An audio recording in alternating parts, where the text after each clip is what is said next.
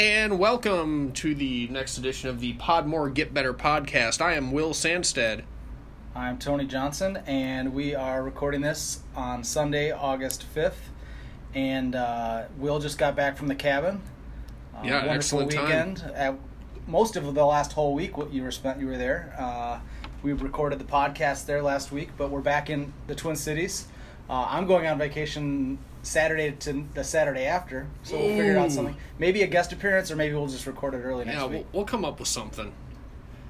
But, it's Sunday night. We've got the new Classic Course of the Week, which we'll talk about in a little bit. Exciting as always. Yeah, and it's one of my favorites.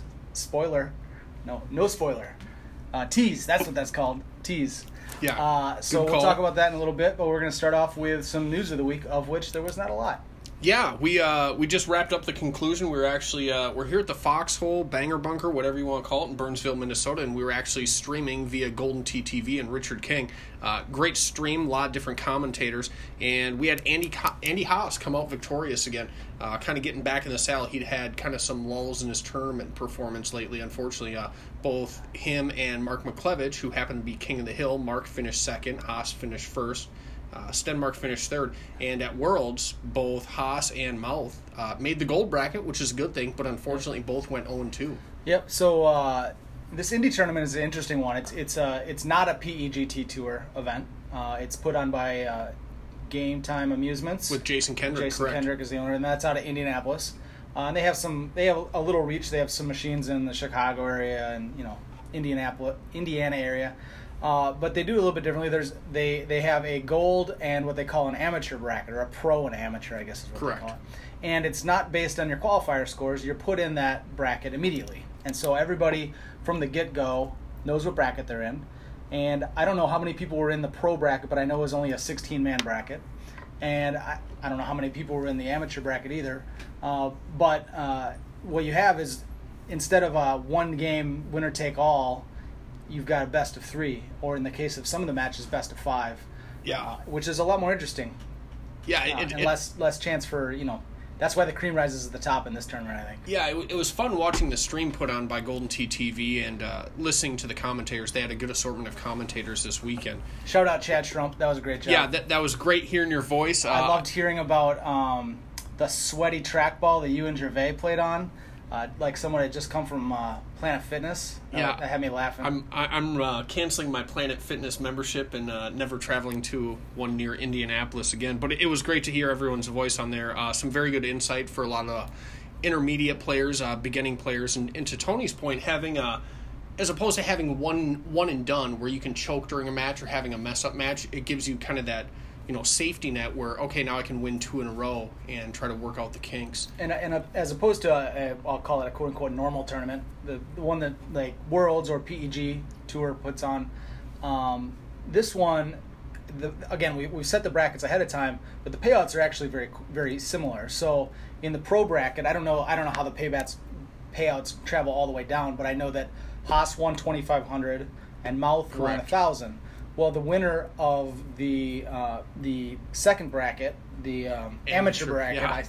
I'm sure they hate being called amateurs, but until they realize they can win $2,000 for first prize in the amateur, and second place is $800. So it's very similar. Unlike normally, if you've got your gold and your purple bracket, the payouts in the purple bracket are obviously not nearly as good as the payouts in the gold bracket. Yeah, that $2,000 payout for first place in the amateur bracket is absolutely huge. They talked about that in the stream. Hey guys, come out to this tournament. I think the final participant count was 42.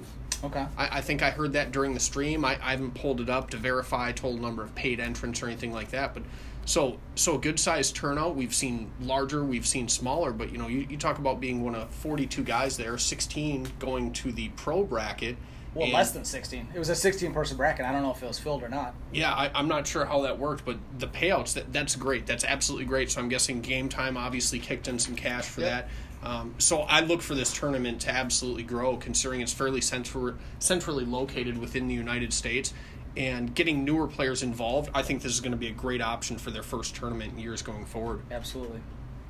Also, some stuff that happened this week on the home edition side. We had the second week of the Summer Swing, the pre-qualifier to the main event, to give away a free update. This week, was a bit of a Interesting. cluster F. Yeah. So the way we talked about it last week was that it was the most total GSP. That was not correct. Apparently there was I don't know if it was a miswording or a misunderstanding, But communication, yeah. but it was actually ended up being the most GSP in any one round. Single game. Which is a really interesting way to qualify, and also led to some angle shooting, we'll call it. We won't call it cheating because they never said you couldn't do it. Some angle shooting of trying to get at maximum GSP, which would be done via getting GSP. The double pointing. Yeah, double or triple pointing in a perfect world. Ooh. So you knock it close, then you purposely miss your putt, knock it off the green, knock it back to the fairway, get some more GSP. You could accumulate quite a bit of GSP that way. Definitely. Frowned upon, apparently, by Kevin Lindsay said it was frowned upon by IT. I don't know that he can technically ban it because they aren't cheating per se. So it'll be interesting to see what the leaderboard looks like. We didn't get our midweek update on Friday. Kevin Lindsay was traveling to the Indy Open. Yeah, shout out to Kevin Lindsay. He was technically an amateur at this tourney, so even though he was at the World Championship, though not a participant, Kevin Lindsay was there, so he apologized a little bit, kind of, sorta. Didn't Kevin Lindsay get like a top 6 in the tournament in the last year? Yeah, I think we heard about that for about 2 months afterward. Okay, amateur Kevin Lindsay. Yeah, so this week, the rules weren't necessarily very concrete because I know there was discussions on Golden Tee Fan on Facebook where folks started posting scores where they were plus 33 shooting 98,000 in GSP. Number one, I don't think 98,000 is going to do it to get into that top 5 to go to the final bracket to get the lock conditions card. And I don't know, it's going to be up to the players a little bit. If there was no double or triple pointing, I would think that I would guess that the top 5 would be right around the cutoff for the top 5 would be right around 100,000. Yeah. If I was guessing. But with the double pointing or triple pointing, some people doing it, some people choosing not to. I started to try it one round, and I'm like, this is stupid. I'll just try this coming week. So moving on to now this coming week, we've got the contest that I've been eyeing up, and I think a lot of the higher volume players in terms of prize play have been eyeing up, and that's the best 10 average score. Yes. So it's going to be a lot. I'll see you all on Rattlesnake. Kins, I'll see you tomorrow on Rattlesnake. Al Jazz, I'll see you tomorrow on Rattlesnake. Adam Harris, I'll see you tomorrow on Rattlesnake. So that's going to be your lowest scoring course, and so if you want to generate your best top 10, most likely it's going to be a lot of Rattlesnakes. Yeah, and there are some good holes there as well. I mean, when you consider that basically Mayfield is the next closest where you look at a 31 par. Yep. I mean, on Rattlesnake, if you get the ideal setup, even potentially laying up on hole 12, you can get some sand snipers on hole 1. I consider par on Rattlesnake to be 33, and there's some things that can tweak that, right? You might be able to drive 15. You might not be able to get on hole 12, but for the most part, I consider 33 to be par. Yeah. And so, yes, Mayfield is a much easier course, but if you're already quote unquote dumping 2 strokes by the fact that actually Mayfield might not even be 31 par every setup, it's 30 par occasionally. Yeah. You're just going to see almost all the scores coming from Rattlesnake this week, which is fine. It's much harder to quote unquote angle shoot for this week, and so we'll see what happens. Yeah, this week is. And if I don't win this week, then I'm screwed, because then I'm on vacation. So then I might be pulling. Going full freight for the update this year. We'll see. Do you necessarily feel compelled to win it? Do you want to be first, or you just want top 5 to get in that 20person tourney with the lock condition cards? I just want 5th, because then I will have realized I put the minimum amount of effort in. I won't have wasted my time. Mm-hmm. Although, if I do find a nice setup, I might get a score or 2 off of it. See if I can't get that first place. But ultimately, it doesn't matter. It's not a tie break for anything. Ultimately, you just want to get in that 20 and have your chance at the free or discounted update. Yeah, well, I got faith in you this week. So give it a shot, Tony Johnson. The rest of you Home Edition owners. This is a great week. Rattlesnake, obviously, it's a rebuild from back in the Golden Tee 4 era. So I think this is going to be a really fun week for the homeowners, and I'm excited to see the scores on this, as well as how IT dictates what goes down with week 2 with the GSP situation. And I'm also, speaking of Rattlesnake being a rebuild of years gone by, the GT4 courses. I don't remember exactly when last year. I mean, we found out about the rebooted courses before the main release. They said, and by the way, there's going to be some rebooted courses. I don't remember when we found out what courses they were. I feel like they teased us with it before the actual courses even got released. So that could be a bit of news that's coming up in the next month or so. A bit of a slow month, I would say. They've already talked about some of the new features. Yep. I'm sure there's little nuggets that they'll drop over the next month, but even the news that, like we talked about, there's not a ton of news this week. Part of that was because Adam Kramer was on vacation. He went deep sea fishing with his daughter. She had quite a rod and reel package, so I'm sure she was reeling in some big marlin. And then he went escalator exercising with his son, so that was wonderful. Airport exercise. I did not see that. And so hopefully he'll be back next week and actually give us some real news instead of just summer swing or not summer swing updates. Yeah, I know that Kevin Lindsay was at the Indianapolis tournament. I assume he was at the office for 40 hours this week, but probably worked for about 3 of those. Well, I assume he's counting every single hour he was in Indianapolis as work. Oh, Golden Tee related. That's a great point. Yes. That's an absolute great point. Yeah, I'd maybe go 50-50, right? Until you get legally drunk, maybe you can count those hours. But then after that, which, spoiler alert, I believe he's already legally drunk today. Yes, watching the stream, yeah. When they slammed down the mics with the Andy Haas celebratory victory shots, Kevin Lindsay mic drop straight on the table. Boom, gone. We're doing Kevin fireball. Lindsay, there's shots. I'm getting them. Yeah. I'm out of here. Talk to you in a minute. All right, so this week we've got a brand new sponsor. Ooh. The sponsors just keep rolling in. Oh, I've been on vacation. This is exciting news. I believe he sent the email to both of us, but maybe you just haven't checked your email. You've been on vacation. You've been at the lake. I understand. But I received the email yesterday, and I've processed it. And I think we're excited to announce that this week's sponsor is the Richard King Travel Agency. Oh my goodness, best in the business. I mean, if there's anyone in Golden Tee that you want to help you with your travel, it's got to be Richard King. Yeah. I mean, he travels more than any of us. I travel for business a little bit. That guy travels all the time. And I see it on Facebook all the time. I've seen the photos of him getting picked up by Porsches on the tarmac on Delta flights. Yes. Now, granted, he may have flown from Sacramento, California to Atlanta to the hub. In order to get to Seattle. Yeah, just all the way back. I mean, you're racking up frequent flyer miles, wasting your time, but Richard King Travel Agency gets it done for you. And that's the kind of customer service that you can expect from the Richard King Travel Agency. And along with that come a lot of other perks. Oh. We've got non-guaranteed luggage arrival. Oh, that's excellent. We've got trip insurance, of which it won't actually do anything. Oh. You're not actually insured for anything. You can pay a little bit more to feel good about being insured. So you can tell your family and friends, Yep, hey, I've got trip insurance just in case anything happens. Good. You have you have the ability to save money with layovers. Oh. Right? There's some hubs that Richard likes to travel through, and I'm sure he will send his customers through as well. LAX. I've noticed that. Salt Lake City. Yeah. Atlanta. That's a big one. Huge. And Minneapolis, St. Paul. Yeah. And each of these legs of travel, whether he's traveling directly to Atlanta or somewhere past Atlanta, has the opportunity for delays. Oh, you could get delayed another day? Yes. You could almost have a free mini vacation in one of these beautiful cities. Yeah. So you get bonus nights and bonus cities. And then additionally, the big benefit that Richard King Travel Agency is going to allow for is back-end travel protection. Oh, goodness. And because if you're traveling somewhere, things get a little crazy, let's say the last night of a Golden Tee tournament. Yeah. I'm just throwing that out there. Then you are protected. You can stay up to 2 days longer than you originally anticipated. Hang out with the locals, pack up all of your luggage.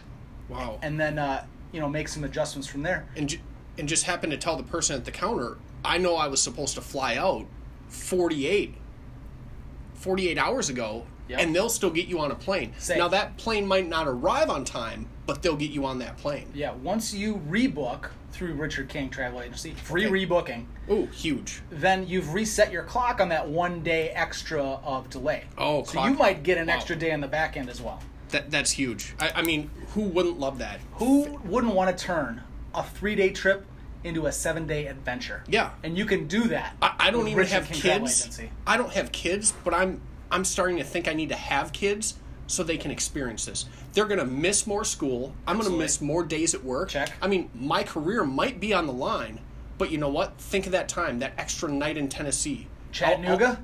I'll talk about it 7 years later. Yes. As one of those vivid memories I've had. And I will for sure make sure to check in on Facebook at every single airport that I visit on that adventure. Yeah, with these guaranteed layovers, you have to get to the terminal, maybe grab a drink or two, and while you're at it, update your status. Hey, I'm with the Richard King Travel Agency. Look at this layover I got. I mean, who wants to spend an extra $25 or $50 for a direct flight? Why not get a layover? How are you going to get miles that way? Yeah, I mean, this is a great way to rack up those frequent flyer miles. So when Tony talked about some of these no-fee options and the additional frequent flyer mileage you're going to rack up, Richard King Travel Agency, he's the best in the business. So, again, we strongly encourage all of our listeners, make sure to use Richard King Travel Agency. Additionally, you can catch some of his other work on Golden Tee TV on YouTube. But Excellent thanks work. a lot, Richard King Travel Agency, for sponsoring this week. And I look forward to future sponsorships with you.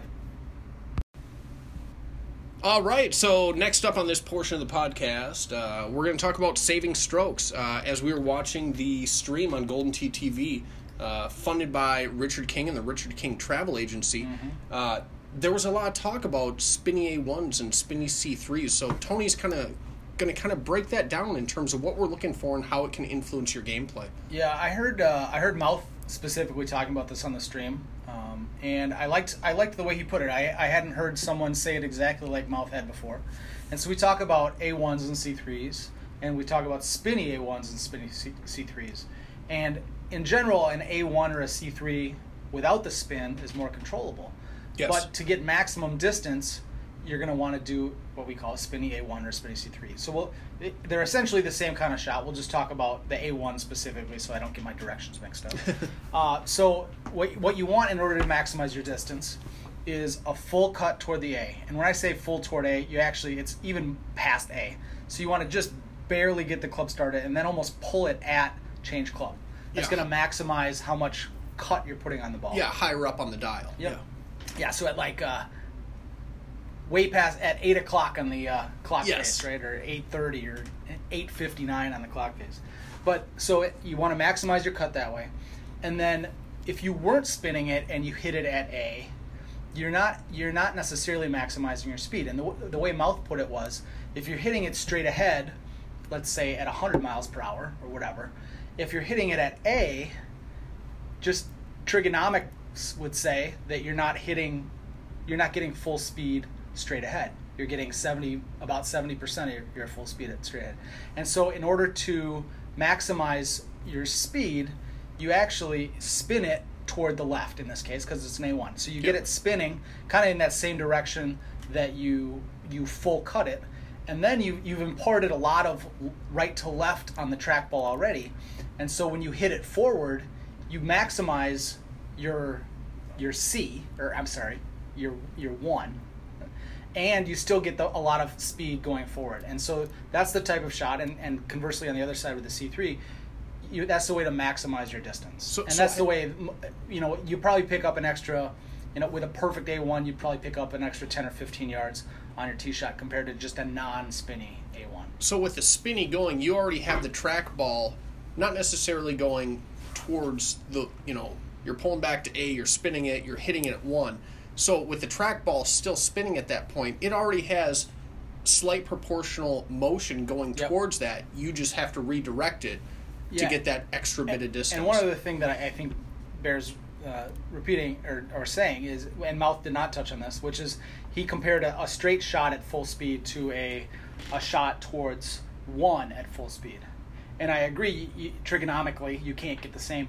But if we go back in time, if I'm hitting a straight shot straight forward, I'm hitting it, straight ahead. My fingers are pointing straight ahead, and I'm hitting it straight ahead. But if I want to maximize arm speed, I'm actually hitting it. I'm hitting my 1s more sidearm. Correct. And actually, way back in the day, in the Golden Tee 4 days, we had what's called the hammer. Yeah, Rusty Hockenberry. The Rusty Hockenberry hammer. And since then, they've put a governor on it, so they cap out your miles per hour at. We'll figure out what that number is in like a month when they release new courses. Yeah. But they've capped out the speed at which you can hit a trackball, even though you might hit a lot a lot faster than it reads. But it didn't used to be that way, and so there's always jokes about get out the sanding the belt sander and hit a big one, which actually kind of sort of worked back in the day. Ooh, that's news to me. But point being is, if I wanted to hit a straight ahead really hard shot, I wouldn't hit it. Think about like a shot put versus a hammer throw. Yeah. Right? A shot put is straight ahead motion, and you just can't get nearly as much speed or power on that compared to something that you're more throwing. And so that already has momentum. Yeah. If I wanted to maximize my speed going straight forward, I would actually end up standing kind of almost next to the machine and coming at it with a sidearm motion. Yeah. And so in a lot of the same way, it's similar to that, except for now I don't do, because I can already max out the speed with a straight shot, but it does help to be able to palm the ball kind of sidearm-ish out to one for me. Some might do it, some might not. Yeah, so as you're talking about getting this additional distance, that 10, 15, maybe even 20 or 30 yards, and you might be hitting a ramp, that might get you over a hill to bring you closer in. How does this revert back to saving strokes? Well, I mean, there's a decent amount of holes, and maybe even, I'd say almost less holes since they put in the round tee boxes 3 or 4 months ago, where getting that 10 or 15 extra yards would really help. So I'm thinking of Rhineland Hole 1. That's a good example. Huge. Especially because there's a little bit of downslope by the green. Getting 10 extra yards on that hole could definitely help. That could get you on the green. Yeah, be the difference between a putt and a chip. Absolutely. I mean, and we actually saw that in the match, the Mouth versus Haas match. Yeah, the Mouth finals. got on and Haas didn't. Yeah, Mouth dang near drove it over. Yeah. MDIO. Yeah, well, he always almost drives it over. Yeah. But, I mean, there's a lot of holes like that. Hole 1 on Mayfield, right? Sometimes it's pretty short, 330, 340 yards, but sometimes it can be up to 390 yards, and you might need that extra 10 yards from a spinny compared to a non-spinny. And so that's the way you're saving strokes with this. Also, impress your friends. Yeah. Yeah, I mean... They're going to look at you crazy the first time you do it, but then you're going to be 20 yards past them, and they're going to say, what'd you do there? 20 yards past someone? So if If anyone's listening to this, they need to send this information. They need to forward this link to Paul Luna. Oh, yes, because Paul Luna. We're talking about He must know how to A1s spin. and C3s, and we've got some elevation changes this year. I mean, he could even go back and play some classic courses, but still sitting at 467 yards. These spinny A1s and C3s, this can take his game to the next level. Mm-hmm. And he's a tournament champion. Yeah. He's one of the best players in I don't the know world. that I want to make Paul Luna better. I know, but those long drives, they could be the difference between him staying in the fairway, and if he figures out an A1 or a spinny C3, he could be going long in the water. Ooh. You might be saving strokes by him gaining knowledge. That's pretty that powerful. Is some next level stuff right there. Yeah. So forward this on to Paul Luna. Tag him in this. We'll have this posted on Golden Tee Fan. But Luna, I know you can do it over 470, maybe 480. Let's not cross our fingers just yet for 500 as you perfect this technique. But we know you got it in you. Yeah, we're all rooting for you, buddy. So, Tony, as we wrap up this week on Pearl Lagoon, been a fun classic course of the week. I got to play it at the front end of the week, a couple games today. Fun course. Yeah, actually, so I probably didn't give this course enough credit. I enjoyed it this week. Yeah, that was really fun. So last week, I thought I was going to really enjoy Grand Savannah, and I hated it. This week, I thought I was not going to enjoy Pearl Lagoon, and I loved it. Yeah. So maybe I just don't know what I'm doing anymore. The brilliance of Jim Zielinski is coming through years later. Yeah, these tees make a whole new ball game. Hashtag Black Hills. Bring back Black Hills. Yeah. I'm just saying. But anyway, so yeah, I had a lot of fun playing it. I set a course record that lasted for about 2 hours because it immediately was the end of the month, and so it went away. Yeah, You missed that window. I shot a 31. I holed out the last two. 31 with 11,000 GTP and 110,000 GSP. That sounds like your 3-better on the daily for Rattlesnake today. Oh, speak of the devil, yes, I did get a 3-better today on Rattlesnake. Absolutely huge. But we're not going to make you wait any longer. Hopefully you guys didn't skip straight to this segment. We're going to release this. Pearl Lagoon is shifting to... Indigo Mound. Yes, big fan. Now, I love this course, which probably means by a week from now, I'm going to hate this course. But right now, I love this course. And there's on a reason. The face of it, absolutely. There's a couple reasons I love it, because it's a way throwback, right? So one of the reasons I wasn't a huge fan of Pearl Lagoon as a classic course of the week is it wasn't all that classic. Yeah, it was our That'd be like calling Justin Timberlake classic rock or something. Yeah, it was our most recent release in Yep. terms of the retro courses for Classic Course of the Week. So Indigo was from the second release of Golden Tee courses, Golden Tee Live courses. Yeah. And so I tend to like those courses more. One other big reason I like this course is because par can vary a lot. Yes. And I love courses where par can vary. I think it just makes it more interesting. The other course that I think of when I think of par varying this much, Rustic Bridge. Correct. Again, another course that I love. Par can vary all over the place on that course. It could be, I think I had a 32 with minimal GSP once at the from home. Par can range on Indigo Mound anywhere from 27 to 30. And maybe, there's a couple holes that we'll talk about. In theory, again, mouth drove it, obviously. 32. It could get to 32. There are 2 holes that are occasionally drivable.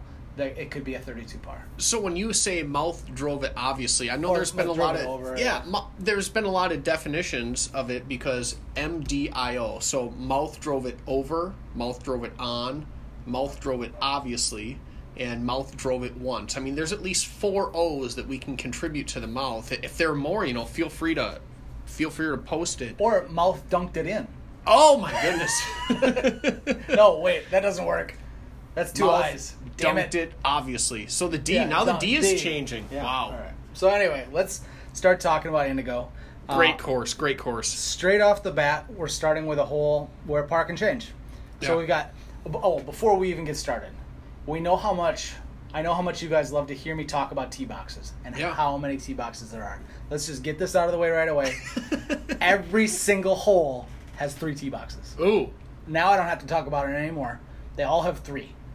And that was a very Jim Zielinski thing for before he started to make really big tee boxes that he could put in different parts. But in this section, 3 extremely consistent tee boxes, all square, right? So this course in general, it's lots of like pyramids. So it's like Aztec or Geometric shapes, yeah. very geometric driven shapes.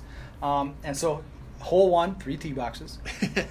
From the front tee box, you can actually go straight at it. From the front tee box, it can play as short as like 350 or 360 yards. Semi-resembling Mayfield 1 this year. Absolutely. It's going to be dead flat. You're going to take a dead line at it when you get that front box. Yep, and maybe if you've got a hurting wind and you're in the back of that front box, it might be a C3.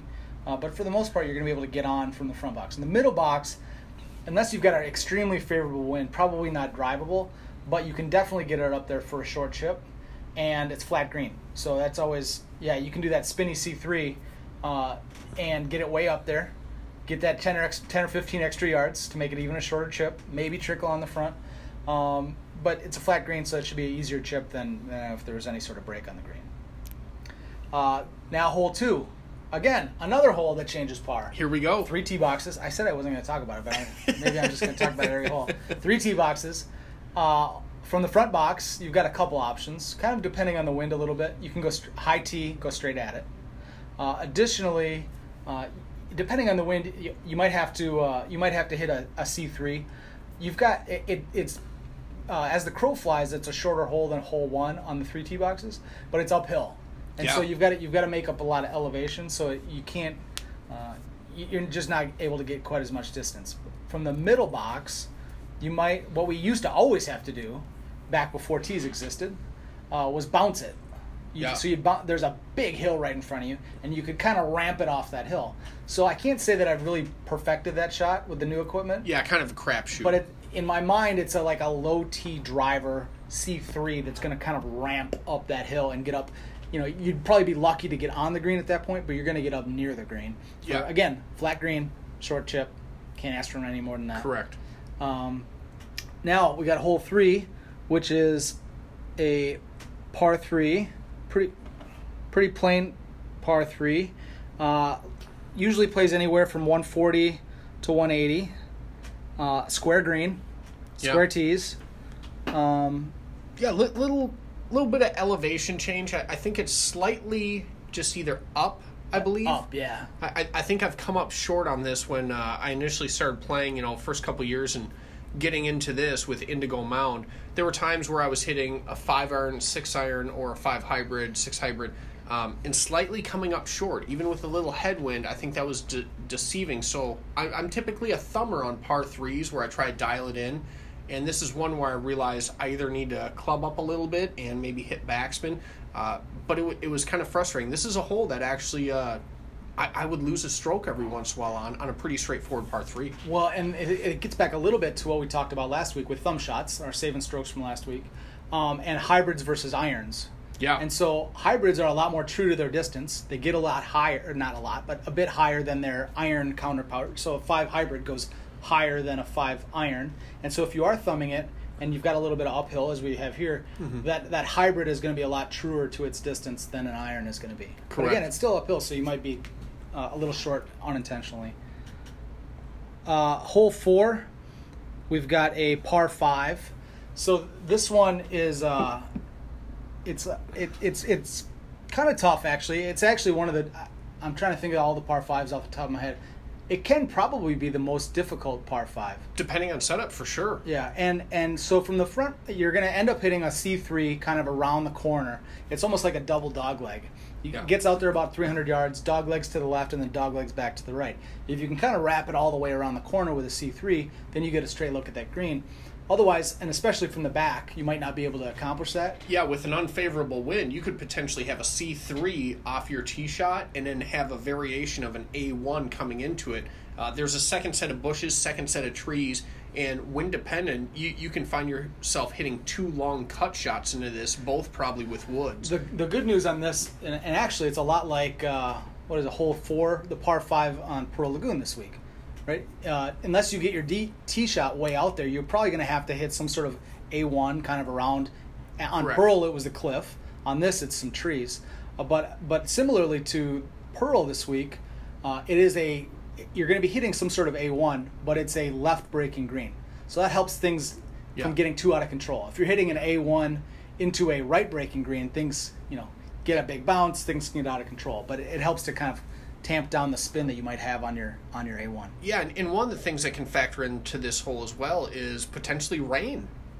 Absolutely. Being an older course, as you are cutting the ball into there, it's going to play with your club distances on your screen. So if you show that you have 275 yards to the pin, which is typically going to give you a 3-wood, it might show a driver because in theory the system says, your driver with the rain is only going to go 281 yards. So rain is going to affect your club selector on the left-hand portion of the screen.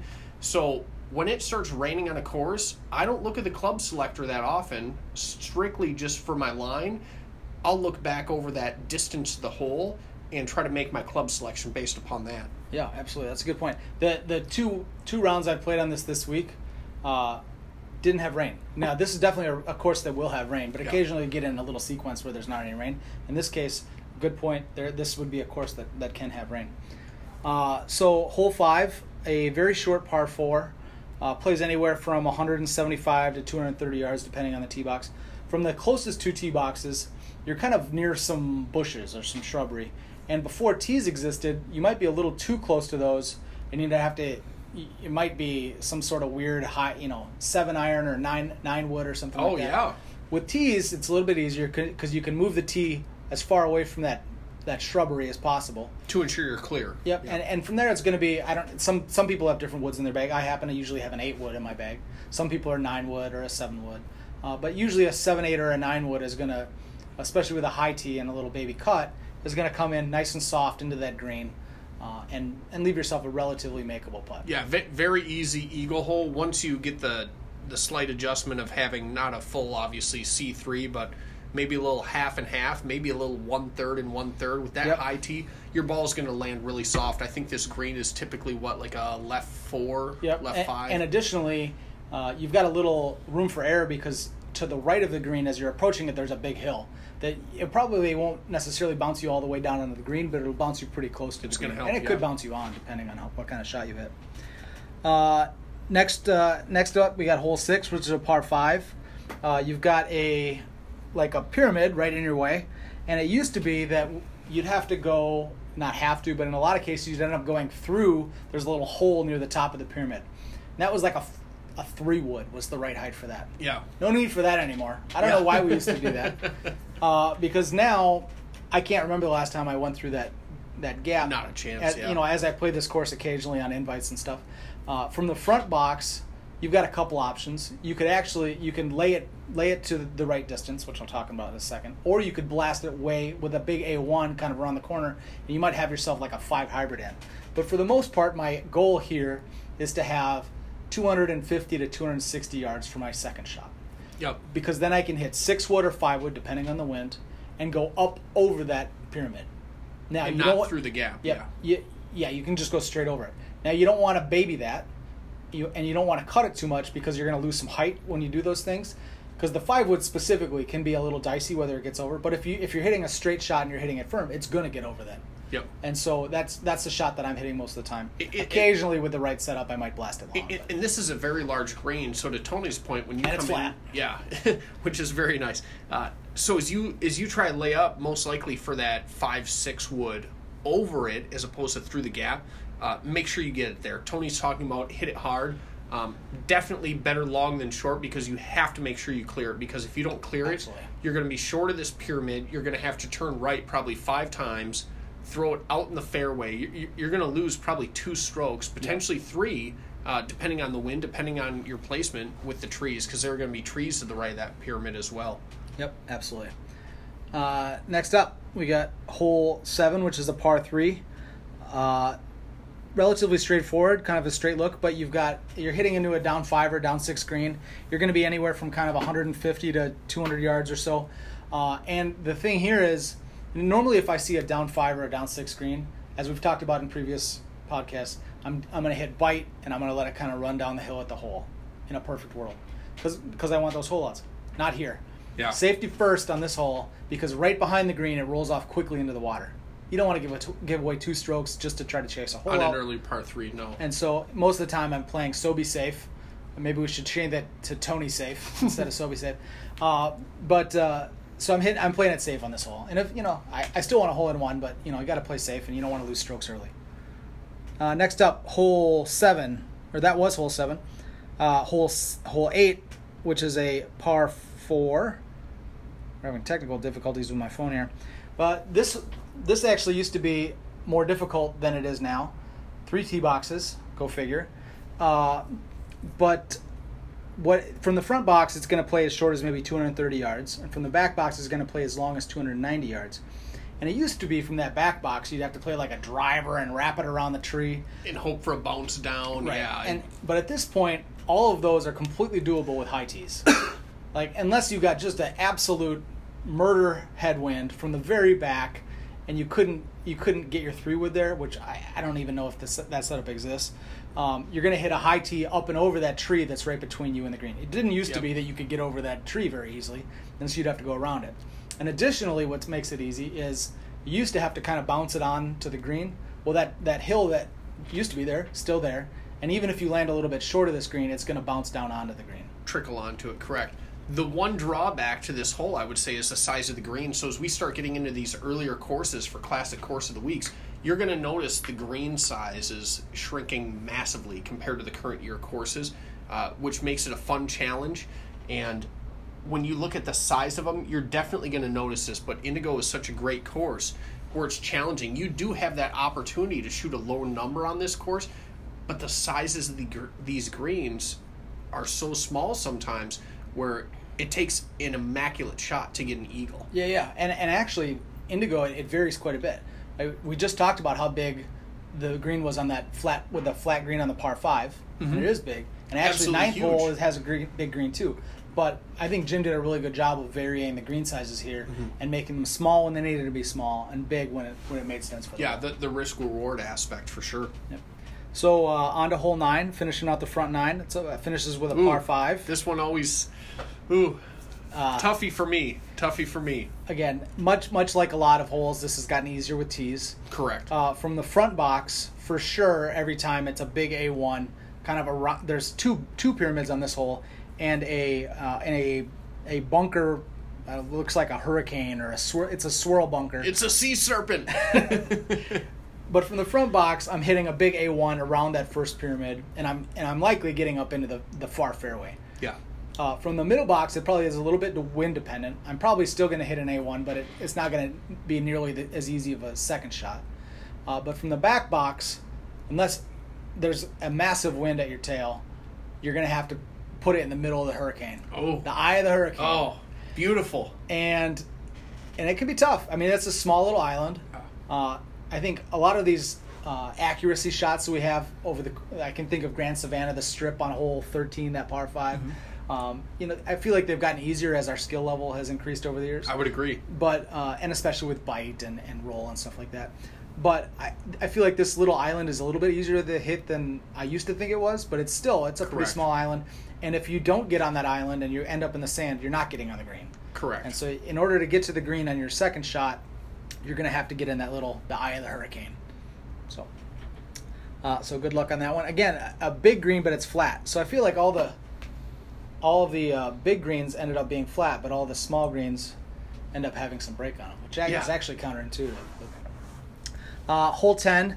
This is one of the holes I referenced earlier where par can shift only very occasionally. I remember we had a daily set up on this, I don't know, it had to be like almost a year ago. And it was borderline drivable, but it's pretty risky. Yes. In the case of a daily where you can repeat the same shot and over and over and over, you kind of say, okay, yes, if I hit a big full A1 in this case, then it's safe. But if I'm just playing a blind game on this, unless I'm off par and I'm just kind of going for it, I'm probably not going to be trying to drive this green. Because, again, you almost need a perfect setup. It's a 1 out of 100 or 1 out of 50 type of setup. Technically, I've been on this green, but for the most part, it's a layup into the fairway, which is uphill, so make sure you get enough distance there, and then your second shot into the green. Most of the time, it's a pretty normal par 4. Yeah, next up, we're going to move on to hole 11 here. Another par 4 coming into play. This one I used to always struggle with, too. You're going to hit a little variation of a form of a C3. I don't know if you've ever drove this, Tony Johnson, or got up close. I think I've been in the bunker short before where you can send in a little Minnesota Missile or a Sand Sniper. A little C3 off the tee here. Yeah, and I in bold letters for my notes here, or maybe not bold, I wasn't quite that strong. Invisaleaves. Yes. This tree just to the left as you're kind of facing the green, it's up maybe 100 yards or so. It's got some sneaky Invisaleaves. And so we talk about, I don't know that we've ever specifically described Invisaleaves. I think it's on a Saving Strokes episode coming up. Don't hit Invisaleaves? Yes. Yeah. All right. Well, you just ruined it. So that's part 2 of Saving Strokes for this week, ladies and gentlemen. Yeah, all right. I don't know. I'm sure I haven't been on the green, but again, I've probably been in that bunker before, just short of the green. For the most part, it's going to be some sort of C3 wrapped around that Invisaleaf tree and into the fairway. And then from there, you're going to have a pretty uphill shot. And so make sure you get enough club. And actually, so backspin, when I have a severe uphill shot, even though this green is going to be like up 6 from there, normally that might be a little bit scary for backspin. But since it's so far uphill, the backspin's not going to affect it quite as much. It's not as accentuated. It'll just kind of pull it down the hill instead of ripping down the hill. Hole 12 is a par 3, and it's very much like hole 3. It is that square green. This one's a little bit downhill as opposed to hole 3, which was a little bit uphill. And the winds are kicking in at this point. Winds are up a little bit. So it's probably the only reason it's any more difficult than hole 3. Yeah. Is a little bit higher winds. This one breaks to the right instead of breaking to the left. We threw a wrench in there, Mr. Jim. Gotcha. You thought this was hole 3. Mix up Monday, I might just lose my mind. Yeah. Like, which one is it? But anyway, this one, if anything, can maybe play a little bit longer than hole 3. But for the most part, it's kind of the same hole. Yeah. Next up, we've got hole 13, which is a hole that can make it a 30 par.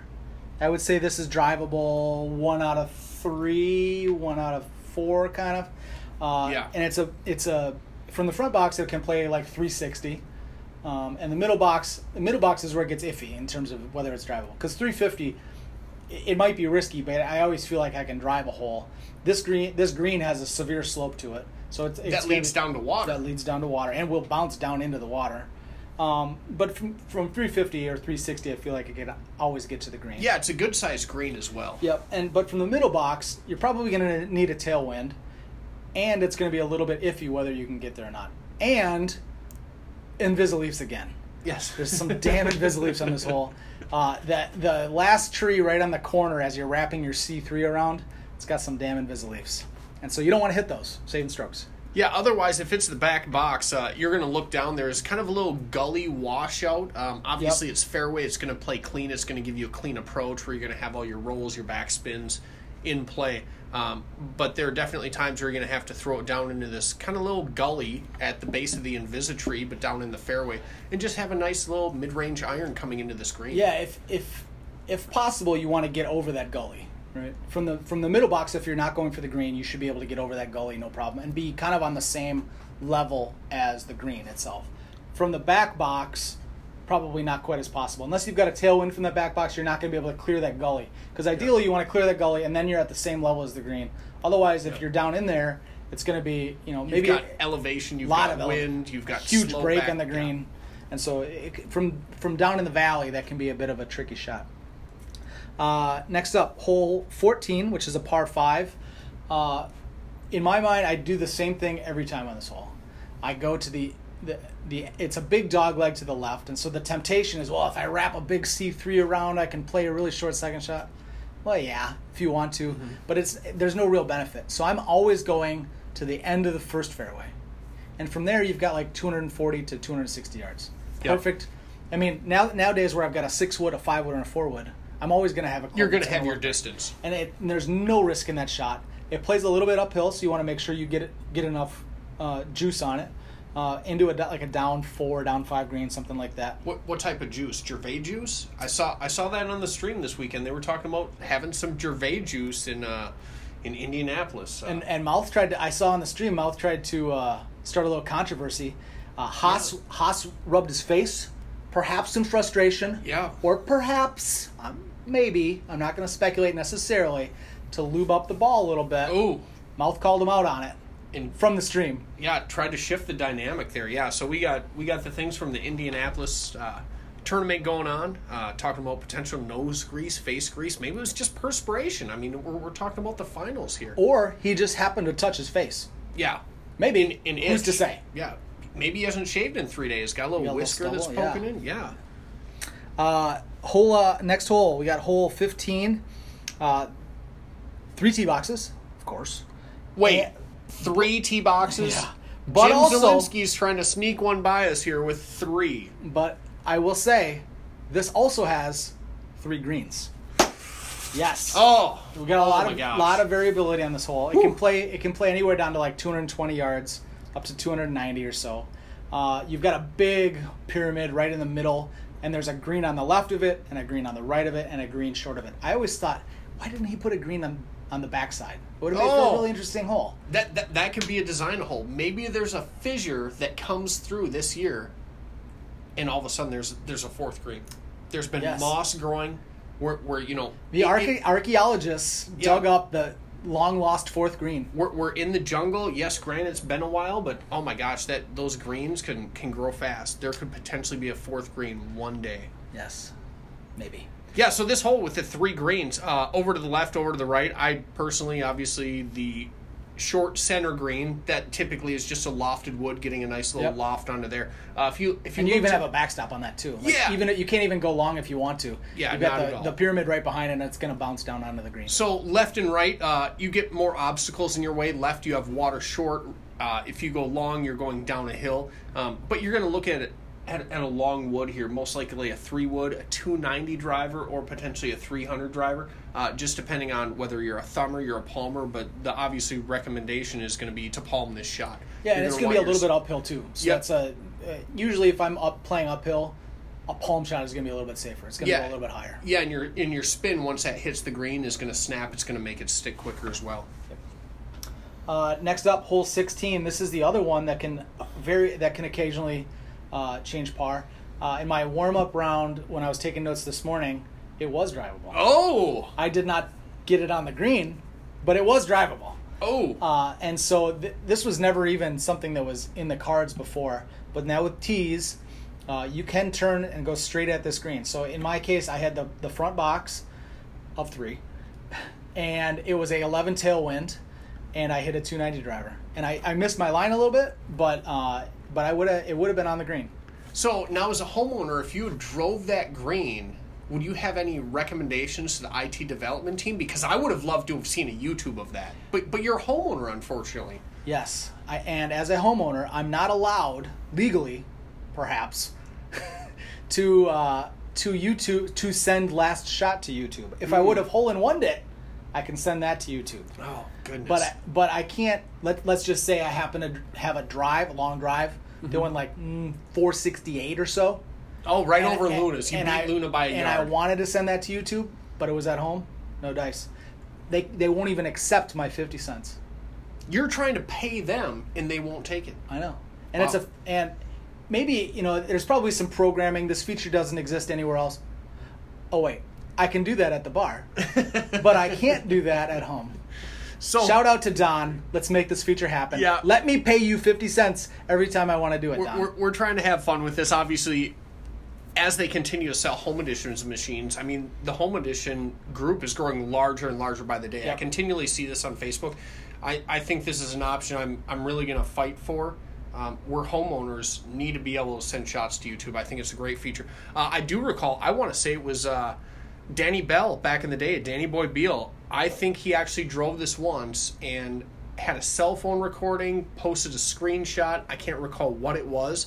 I think he actually putted in back in the day for double eagle on this hole. I believe it. Not even mouth. I think it was the optimum, perfect, once-in-a-lifetime set, and he got it. MDDIO. No, wait. DBDIO. Yeah. Danny Boy drove. Yeah, there we go. Got it. Those initials can be troublesome sometimes. But anyway, so let's assume you can't drive this hole. What would you do? It used to be that there's a pyramid way off to the left, and there's a fairway on top of that pyramid, and we used to go there all the time. That was a standard play the majority of the time. Yeah, it would be like a 4-wood or a 3-wood, and then from there it's another 4-wood or a 3-wood in, and you're roughly on the same level as the pyramid that you're going to be hitting to, which was helpful. At this point, I can't say that I go over there anymore. I'm usually hitting a big A1 type shot, which leaves me with like a 9-iron in. And so, especially with tees, because it used to be that if you couldn't get far enough with your A1, then you'd kind of go back down a hill, and you were kind of screwed once you trickled back down a hill. Probably losing a stroke, hitting into an elevated green. way elevated at that point. And we didn't, even with an 8-wood, I'm not even sure if that would work back then. But so anyway, that's the par 5. Again, occasionally drivable. I'm sure we'll see some YouTubes. When I'm not playing at home, and when I drive it this week, I will make sure to spend the 50 cents. I'm looking forward to it. And get that YouTube. The second to last hole, hole 17, is a par 3, as it very often is. This one, we talk about elevation again. A little bit uphill, very deceptive on this hole. This one can play anywhere from like 160 to 250. It's an up 10 green. But again, because it's uphill, that up 10 is not going to be quite as fierce as if it was downhill and or flat.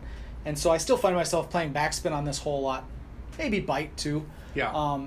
But again, for a long-ish par 3 with a big slope on the green, it's not so bad. And actually you've got some sideboards too. On the right-hand side of the green and the left-hand side of the green, you've got hills that would bounce you down onto the green. Yeah, for a late in the game par 3, this being an earlier version, obviously 2007 courses, and we've grown more accustomed to having, difficult closing holes the last 3, 4, 5 holes of a round. I feel that this isn't that bad, especially with your Build-A-Bags, as you have an 8-wood or whatnot going into the screen. You have the advent of tees, to Tony's point of having slopes and side backboards leading into this, because you have water short, you have water long, but this green is a very generous green in terms of its size for being this late in a round. Yeah, and I think back in the day, I don't remember what club set I typically used. Probably the Hawks. That was kind of my that was the go-to. The hybrid set. So that would not have had. It would have had a 5-wood, and then 2 hybrid, 3 hybrid, 4 hybrid, 5 hybrid. No 8-wood, 7-wood, 6-wood, or anything like that. So I could imagine coming into this with a 3 hybrid would have been a lot more difficult shot. Definitely. Than nowadays, where I've got a 6-wood or an 8-wood. Yeah, and back then you basically just had the backspin option or a naked shot. So this could have been a lot more difficult. So you guys should be able to have a great week on this hole for a hole 17 late in the round. Birdie's obviously the expectation here. Yep. So finishing it out, hole 18. Actually a pretty difficult hole 18 for courses back in the day. It's going to play, depending on the tee boxes, anywhere from 240 to, say, 300 yards. Your winds are going to be up pretty high at this point, so Yeah. you're 12 to 15 miles per hour. You got a small-ish green. It's not huge. It's not super tiny either, like hole 8, but it's right 10. Yeah. And so, And this is notorious for rollovers. yes, this is a rollover type of hole. And in some cases, the rollover might end up putting you in the water, which is ultimately double frustrating.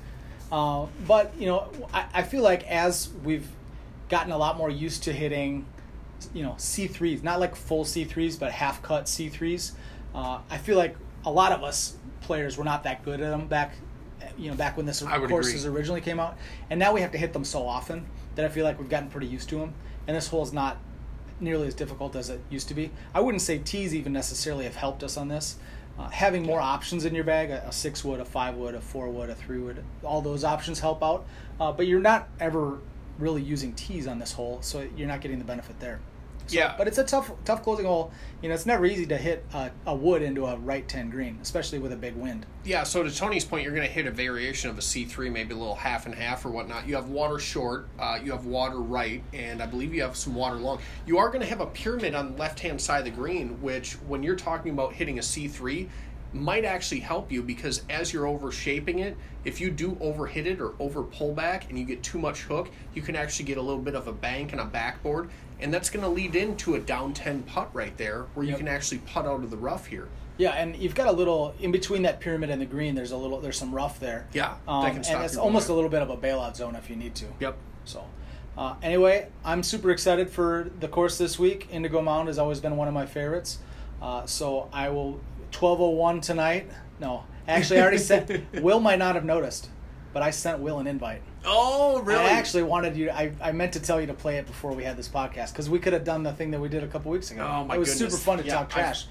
I've been on vacation. I mean, I didn't know about the Richard King Travel Agency jumping on board the bandwagon here on the PGMB podcast. I didn't get the invite, unfortunately. I pulled up the FAG Find a Game while I was on vacation. Closest Golden Tee machine was 36 miles away. That wasn't going to happen with family and friends, unfortunately. But I think this classic course of the week is going to be fantastic. Indigo Mound. Yep. All right. So we'll wrap up here. Big thanks to our sponsor, Richard King Travel Agency. Huge.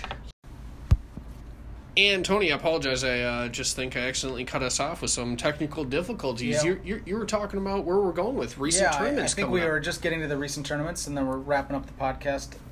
So we've got Cincinnati, which is the August 23rd through 26th. That's a Power Events tour stop. Yeah, James Third Base. They talked about that. And James Third Base, you know why it's called James Third Base? No, tell me. Because it's your last stop before home.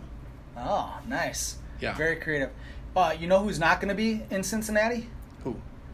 Recent Indianapolis champion Andy Haas. Ooh, Now, opportunity is calling, gentlemen. He's seeding his state championship, apparently. I don't know if he won it last year or not. He will not be in Cincinnati. Wow. He's got, family requirements or whatever.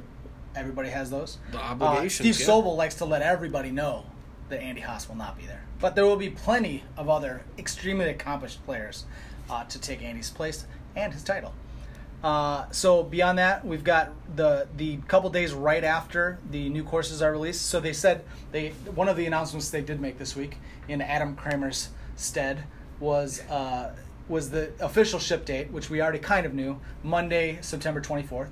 So Exciting. if your vendor, as they should, gets them overnighted, The overnight because the option. overnight is not that expensive, and they will make far more the 2 days that they have, the 2 days sooner that they have those courses.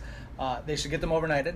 They'll So make a assuming you killing. get overnighted, you will have them that Tuesday, and that Saturday is a 1-day tournament in Wisconsin, a handicap tournament. Yeah, 80% handicap. So I know we talk a lot about going to tournaments, and you might be a little nervous or whatnot, but having this handicap factor playing and 80% handicap, the Wisconsin guys, always fantastic. They traveled well this weekend. I know Dave Sandmeyer, Brian Roski, Painter Jim, some of the Wisconsin guys were out at the Indy tournament, centrally located, obviously, in the United States. It's close to Chicago. Book with Richard King Travel Agency. Excellent. Make sure to book a day or two early in case of any expected delay and unexpected/expected delays. Yes. But rack up those frequent flyer miles and come to this. It's going to be in Sullivan, Wisconsin.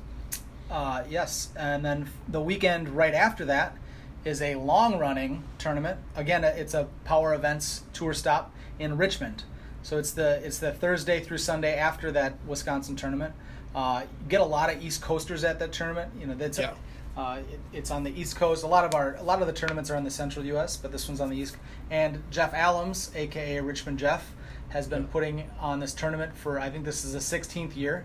Longest running by far, yeah. And it was originally, I think I've said this before, it was originally called the NIV, Richmond NIV, and it was for all the players that did not make Vegas, which was not the national, in Vegas, aka not in Vegas, the NIV. Stopped calling it that, but now it's just the Richmond Power Event Stop. Has it at the Baja Bean, which is he's had it every one of the tournaments there. It's owner, I assume, I guess, of that establishment. So great tournament, great job of hosting it by Jeff, and I would encourage anyone possible to go to that. I will be trying my very best to get to that. I've talked about it before. I've only been there once. It's been a long time. Seems like I'm traveling every year on that weekend, but I'm hoping to get out there this year. So hope to see you at some tournaments coming up. Will, I know you're going to try to make that Wisconsin one. I'm going to try to represent. We'll see if I can get there or not, but for sure I'm going to try to get to Richmond. And good luck out there on Indigo Mountain this week. Yeah. Talk to you next week, guys. Yeah, look forward to seeing you guys on Leaderboard. Thanks for listening to the podcast on the Podmore Get Better podcast. Please make sure to like us, follow us, and share this with your friends who are also playing Golden Tee. Take care.